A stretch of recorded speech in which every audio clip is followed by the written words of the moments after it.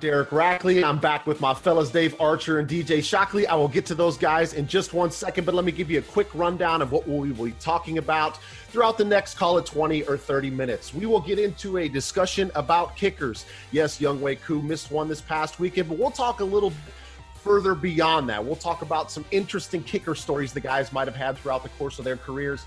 We'll also get into the Falcons defense, and they had a really good performance against Kansas City, holding them to the lowest amount of points that they've had all season. We'll get into a discussion about whether or not the Falcons defense is good where they're at. Have the defensive woes been fixed, or the guys still feel like things need to be improved on that side of the football?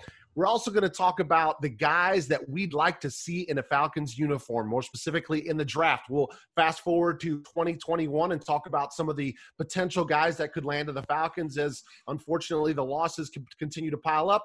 That pick starts to go down, which means better player. And then we'll get into the discussion, the age-old debate, DJ and Dave, about whether or not you draft for need or you draft for the best player available. I'll get the guys' opinion on that. But first, let's start with the game this past weekend. And I want you guys to give me a one-sentence headline about what you would say after the Falcons' 17-14 loss to the Chiefs last weekend. Dave, let me start with you. Give me a one-sentence headline if you were running the sports column of a newspaper, and a quick support behind your headline. Nice effort. Learn how to win games at the end in 2021. There it is. And that's been the theme throughout the entire season. Falcons just not able to close games out. I think I saw a stat during the game that with the Chiefs loss, the Falcons are now 0-7 this year on games decided by 6 points or less. So finishing obviously been an issue for them. DJ, what do you got for a headline for us? Just a few plays away is the headline for me. Look back at the ball game, there were a couple plays here and there, a fumble. We know the missed field goal, the missed tackles. All those things could have contributed to a big win, and you were just a few plays away. Yeah, just a few plays away is definitely true there. And I'll end with my headline, guys, and me and Dave were thinking on the same lines here, and my headline was Falcons fight Chiefs hard, but end with familiar results. And again, just the inability to close out games, and Dave kind of talked about as far as 2021 goes, whether that's the same personnel, whether that's a new coaching staff, somehow they have to change that internal mindset on finding a way to finish out football games. So like we said, we're not going to touch a whole lot on this game. It's a Falcons 4-11 season right now. I think most people are interested in where this team is going to go from here moving forward. So we'll just go ahead and we'll fast forward. We're going to push that button on the old cassette tape. You guys remember you used to have those fast forward, baby. Fast forward, baby. Yeah. Right? Yeah. Just fast forward right into the next topic. We're going to talk about kickers and kickers doing kicker things. Now, granted, Younghoe Koo did miss a very important field goal in the game last weekend, but this is not going to be a session where we're going to get on top of the shoulders of Younghoe Koo. He's had a phenomenal season. He'd hit 27 in a row. He's one of 2 Falcons Pro Bowl representatives this year. But what we're going to do is we're going to talk about some kicker stories that kind of make us think about kickers doing kicker things. So, DJ, there's been a number of different examples out here, and I'm going to just kind of leave it wide open. You can pick whatever comes to your mind, whether it was a college game, pro game, about it's just one instance where a kicker just did something where you were like, man, that's such a kicker thing to do. And, Rack, it's so funny you say why, because it goes exactly with what I'm going to bring up. But first, I want to kind of piggyback on what you said. A lot of props to Younghoe Koo this season. I mean, the number of 50-yard kicks that he knocks through this year, the guy has been absolutely amazing for the Falcons. So give him a lot of credit. It's hard to come out there and you got one instance, like Rack, to put that thing right and not come out on top. So still a lot of props to Younghoe Koo. So mine is, since you said wide, how about all about the wide rights for FSU going against Miami? How many times did we see that? I think we saw it in 91 and 92, saw it again in 2000. We saw a wide left, wide right in 03.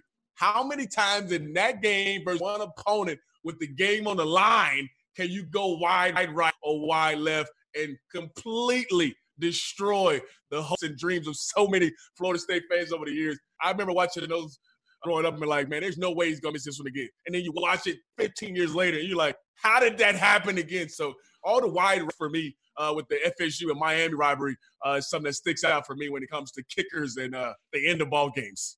It's amazing how 2 words and wide right and wide left can just become synonymous with the field the point game. But that has definitely happened. Arch, what do you got? Kickers doing kicker things. What comes to the top of your mind? Yeah, first thing comes to mind for me is the game we were getting ready for in New England. Our kicker's out warming up, slips and falls on the field and whacks his head on the turf. Concussion, he can't go. What? Can't go. He slipped and fell and hit his head on. So our punter had to kick in the game. I mean, you've heard me say it for a number of times. You don't even wash their uniforms. You just hang them up in the locker. They don't really need to have their uniforms washed. No offense to any kicker out there. Well, yeah, offense to all kickers out there. Let me take that back. Younghoe Koo, amazing season, guys. He hit 30 straight inside 40 yards. We all expected him to knock it through, and I know nobody feels more bad about it than he does. We've seen a number of kickers have big moments, and sometimes it works out, sometimes it doesn't. They're gunslingers. They only get called on once or twice, maybe 3 times a game, and you got to go out and try to knock it through. He's done that all year long. Just didn't happen on this game. By the way, there were a lot of other plays in this game that we could have made that wouldn't even had Younghoe Koo be on the field to try to tie the football game. But yeah, you can't fall down in warm-ups and knock yourself out. That's brutal. Arch, where were you in this equation? I know you had some days of king or something. I mean, you didn't give it a try?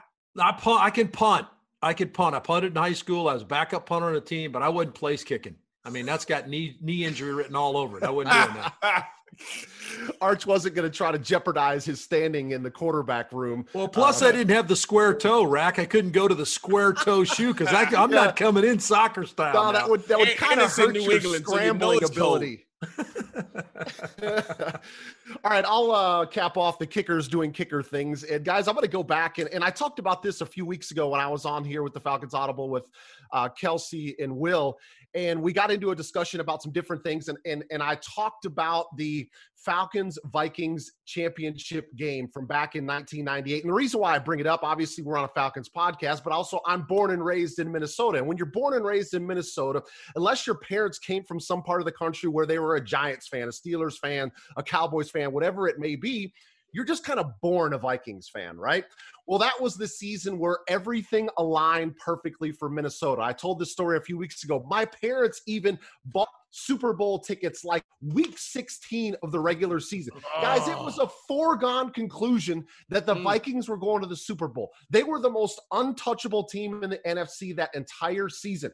Gary Anderson, the kicker, with the low bar single face mask, right? You could see the whole face. I don't know what that one bar down there was going to do anyway. If anything would have ended up coming his direction. He had missed a kick all year. And the Vikings had a 7-point lead, a chance to take that game to a 10-point lead and make it maybe insurmountable for the Atlanta Falcons. And what does he end up doing? He misses. I think it was wide left on that one, DJ. He goes wide left, maybe by the length of a football or two, and the entire state of Minnesota was absolutely stunned. It was the quietest I've ever seen. Number one, when he missed the field goal, and number two, when the seemingly untouchable Minnesota Vikings went down to a different Anderson, the Morton Anderson from the Falcons, and of course, the Atlanta Falcons ended up going to the Super Bowl. That was such... And again, just like Younghoe Koo, he had a phenomenal season. But Gary Anderson doing kicker things for the Vikings, losing that game in Minnesota to the Falcons. I know you guys remember that one. Arch, you remember that game, right? No question about it. I would fast forward 17 years and Blair Walsh missing the field goal against Seattle in Minnesota again to win the football game and knock Seattle out. It was a 26-yarder with 27 seconds left or something like that. So I guess we say all of this that, you know what, you don't like it, but it happens, and it's been happening down through the ages where a lot of times you don't want to leave it up to the kicker. Most of them are really good. Certainly ours is really good in Younghoe Koo. But, again, I think we have to emphasize there's so many other plays in the game that kind of eliminate that being the one play that decides a football game. Yeah, I mean, you always think that these NFL kickers, they're getting paid to do this. Some of them are getting paid a ton of money to do this. You're thinking this is your job. All you got to do is make a kick. But you're right, Arch.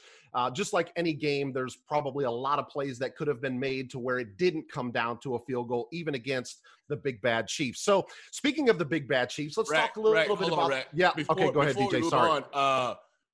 Fellas, I just want to point out something.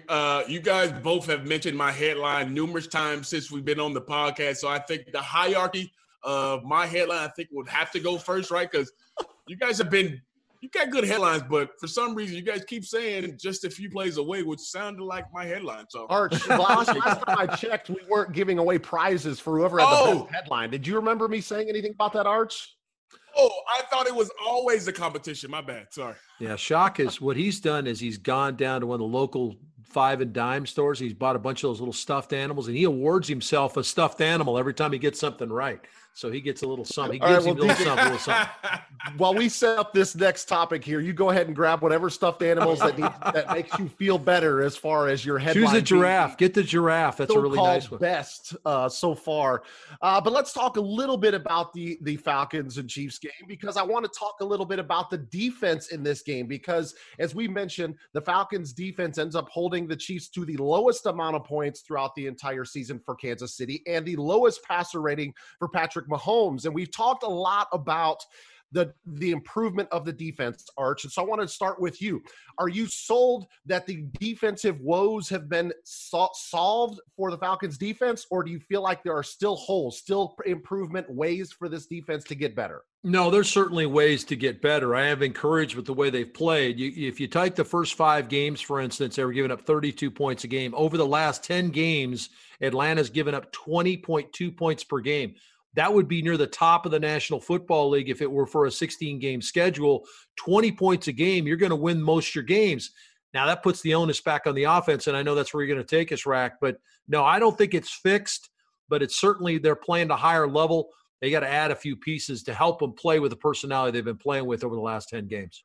DJ, we've always known about the playmaking ability of a guy like Grady Jarrett going to the Pro Bowl this year. Foye Oluokun has had a fantastic season, had a great interception in that game. Keanu Neal, when he's healthy, is probably one of the most punishing safeties that plays the game. But what are you seeing from this defense, DJ? Are you seeing the enough improvement to where you feel like this is a defense that can help them win next year, or they still need to add pieces? I love of where you are, and there's always going to be pieces you need to add. And then on the back end, Keanu, you got to love how he's came back from, the multiple injuries he's had in the last couple of years and been at stalemate on the back end. Now, you've had some guys who have been in and out of the lineup like a Ricardo, but A.J. Terrell has held his own for the most time. I mean, we're putting this guy as a rookie on some of the best receivers in the game that's been around for multiple years doing it. So I think the pieces are there. There's always more complementary pieces that you can add. I mean, look at a guy like Tuiyotu Mariner this year who's played a pivotal role for this defense. How about Michael Walker coming in some key moments and playing well as well? You got some young pieces that are here that can help you.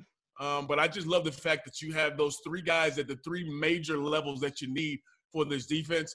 But there's always room to grow in any defense. But what they've done over the last, like Arch mentioned, 10 weeks, and even the last 3 out of 4 ball games, holding some really good offenses to under 21 points is a huge stepping point for this defense going forward. Yeah, look, I think we're all in agreement here, guys, that we've seen improvement. We've seen some flashes of this defense playing really well.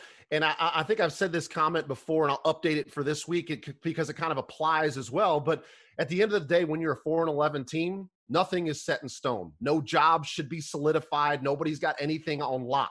And obviously this comes off a 2-7-9 season as well. So I feel like, and to your point, DJ, you mentioned everybody. I would imagine the Super Bowl winner is going to be finding a way to get better. That's the reason why we have the draft. That's the reason why we have free agency. So no, this defense is not there. They have found some really good pieces and guys that all 3 of us have talked about, but this defense still has a ways to go if it wants to be able to compete to help this team get in the postseason. And that will start with our next discussion, which is going to be the 2021 draft. So that's what a lot of the fans, especially Falcons folks, are looking at right now. How does this team get better? And because of the couple of losses that we've ended up having, it has ended up making the draft position better. So, DJ, let me start with you. If we're in a 2021 draft, and we're not going to get into the discussion about need versus best player available yet. We'll get there in a moment. But what do you feel is out there right now as far as personnel, a player coming out of college that can help this Falcons team? I think you stay on that defensive side of the ball, and it starts up front. I think you got to have that pass rusher that is equivalent to a guy that can change a ball game for you. You look at some of these teams who are going to be playing in the postseason. They have 1 or 2 guys who are complete game records up front. And, when you look at some of the guys who are coming out this year, Kwity Paye from Michigan, a really explosive guy on the edge, pass rusher guy, really well for him. Greg Rousseau, 15 and a half sacks over his career, opted out this year, so you know he's going to be healthy and ready to go right away. I just think with having a guy like Grady in the middle, you need somebody who's going to take pressure off. Now, Dante Fowler is a guy who we expect to become that guy. Wasn't as much this year, but there's always room to grow and have extra pass rushers to go along with what you got on the back end. So for me, it's one of those pass rusher guys I think can absolutely come in and have a impact on what the Falcons can do, especially when it comes to rushing the passer. Yeah, Boogie Basham, one of the guys that DJ was talking about there, little internet connection glitches every once in a while, but he is definitely a good player that's kind of falling under the radar a little bit just because of the team that he plays for. But once he continues to work out, he'll probably end up shooting up the draft boards a little bit more. Arch, who do you got? Offense, defense? Who do you like as far as draft available that's going to help this team right away? Well, I think I would go defensive side of the football. I don't think there's a pass rusher that deserves to be picked in the first 5 picks of the draft, and you're probably going to have a top 5 pick. So now you got to start evaluating what you need to where you're picking them. Do you trade back in the draft, maybe get you an extra first-round pick, and then you've targeted a pass rusher? To me, A.J. Terrell has proven that he's an outstanding corner on the outside. I think you need another one. I think, do you go get Patrick Surtain? Do you go get Caleb Fairley, the guy out of Virginia Tech, 2 long corners that can run, that can play bump and run, play to the style that this team has adopted? I think that I would look in that direction. Those 2 guys are both rated in the top 10 in the draft. They would not be a reach. So you got to look that way. I know there's going to be some discussion about quarterback, potentially drafting your heir apparent to Matt Ryan. Certainly that's something you could look at. But who's that guy? Because Trevor Lawrence is clearly the best quarterback in the draft. I'm not sure about Justin Fields. I'm not sure about Zach Wilson. I'm not sure about Trey Lance. Who is? And so do you roll the dice with your first-round pick knowing you could get a guy that could come in and play right now in your defense like we saw with A.J. Terrell, or do you roll the dice on a guy that's not going to play for you probably for another couple of years? That'll be something the Falcons will really have to juggle. Yeah, and I think the bigger question mark too, Dave, when you start talking about quarterbacks is like, we don't know who the head coach is going to be. We don't know who the offensive coordinator is going to be. So what is the style fit for whatever those quarterbacks that are available in the draft? Most people are in agreement that Trevor Lawrence is the only can't-miss prospect in this draft, but the Falcons likely are not going to have a chance at him. So a lot of variables fall into the discussion. DJ, I was kind of on the same wavelength as you as pass rusher, and I looked at a guy like Rousseau from Miami. Maybe he ends up being a little bit of a stretch like Arch talked about, but we just don't know because he opted out this season. He had a great year last year in 14 games, but we didn't get a chance to see him in 2020. So what has he been doing from his training regimen? All that stuff will be determined as we get down the road a little bit, but I felt like pass rusher was a big need. The other one that was interesting to me, guys, is, a lot of it comes off when you're playing against the Chiefs, but they're kind of the bar right now, probably along with the Packers and the Bills, as far as offensive production, right? But it's hard to look past a guy like Tyreek Hill, right? How can you find somebody in the middle of the draft like Kansas City did? 5th round out of West Alabama, a guy that had some off-the-field issues, but a guy that ran 4.29, okay? We've always said that speed kills in the NFL. How about the mismatch nightmare that he ends up being and whatever Kansas City ends up doing? So I thought about a guy like Kadarius Toney from Florida. Didn't really do much his first few years, but this last year had a great season, and he's that type of player, a guy that's a wide receiver, can run routes down the field, but you can also hand him the ball off in the running game. He would probably be more of a middle round guy, right? Isn't that where they say a lot of drafts are make or break in the middle rounds? Can you find those gems? That's probably where we're going to end up finding some of the best results for Atlanta, is can they end up knocking it out of the park in the middle rounds? All right, so with that being said, now let's have the debate. All right. Do you draft for need or do you draft for best available? And I think this year is a really good example of it, just to your point, Arch, because there's not necessarily a pass rusher that is, let's say, worth a 4th or 5th overall pick this year. So, Dave, maybe it's this year, maybe it's overall, but what are your thoughts on draft versus need versus best player available? Well, I like certainly best player available. We saw it happen for Atlanta, like in 2018 when Calvin Ridley was still on the board, probably one of the top 15 rated guys, and you looked up at 26 and Calvin Ridley's still on the board and you went and got him. It's paid pretty good dividends now. Has it equated to wins? No, but he's had an outstanding year. He's going to end up with about 1,400 yards receiving this season, and he's going to, if he gets one more touchdown, he's going to have more touchdowns than anybody in their first 3 seasons, and he playing the position. So that was a pretty good draft. That was the best player available, right? It was not necessarily something you needed because your receiver core was pretty good with Sanu and Jones, and you went and got Ridley. I thought that was a pretty good move. But I think you got to try to mesh the two together. Playing at 4, there's a lot more equation here in the equation, guys. It's the ability to, if you see a guy or you've got some needs, whether it's corner, let's say it's one of those corners and you want to trade back, somebody wants to jump up and grab a quarterback, you can grab back. You may be able to get yourself another first-round pick.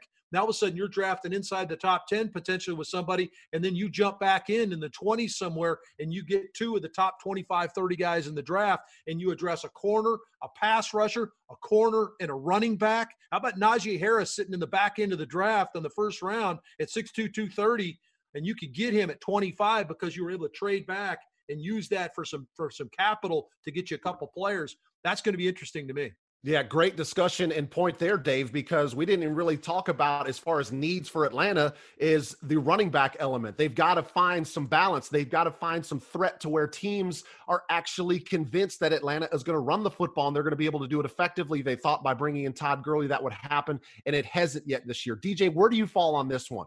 Best player available, draft for need, or is it some combination of the two?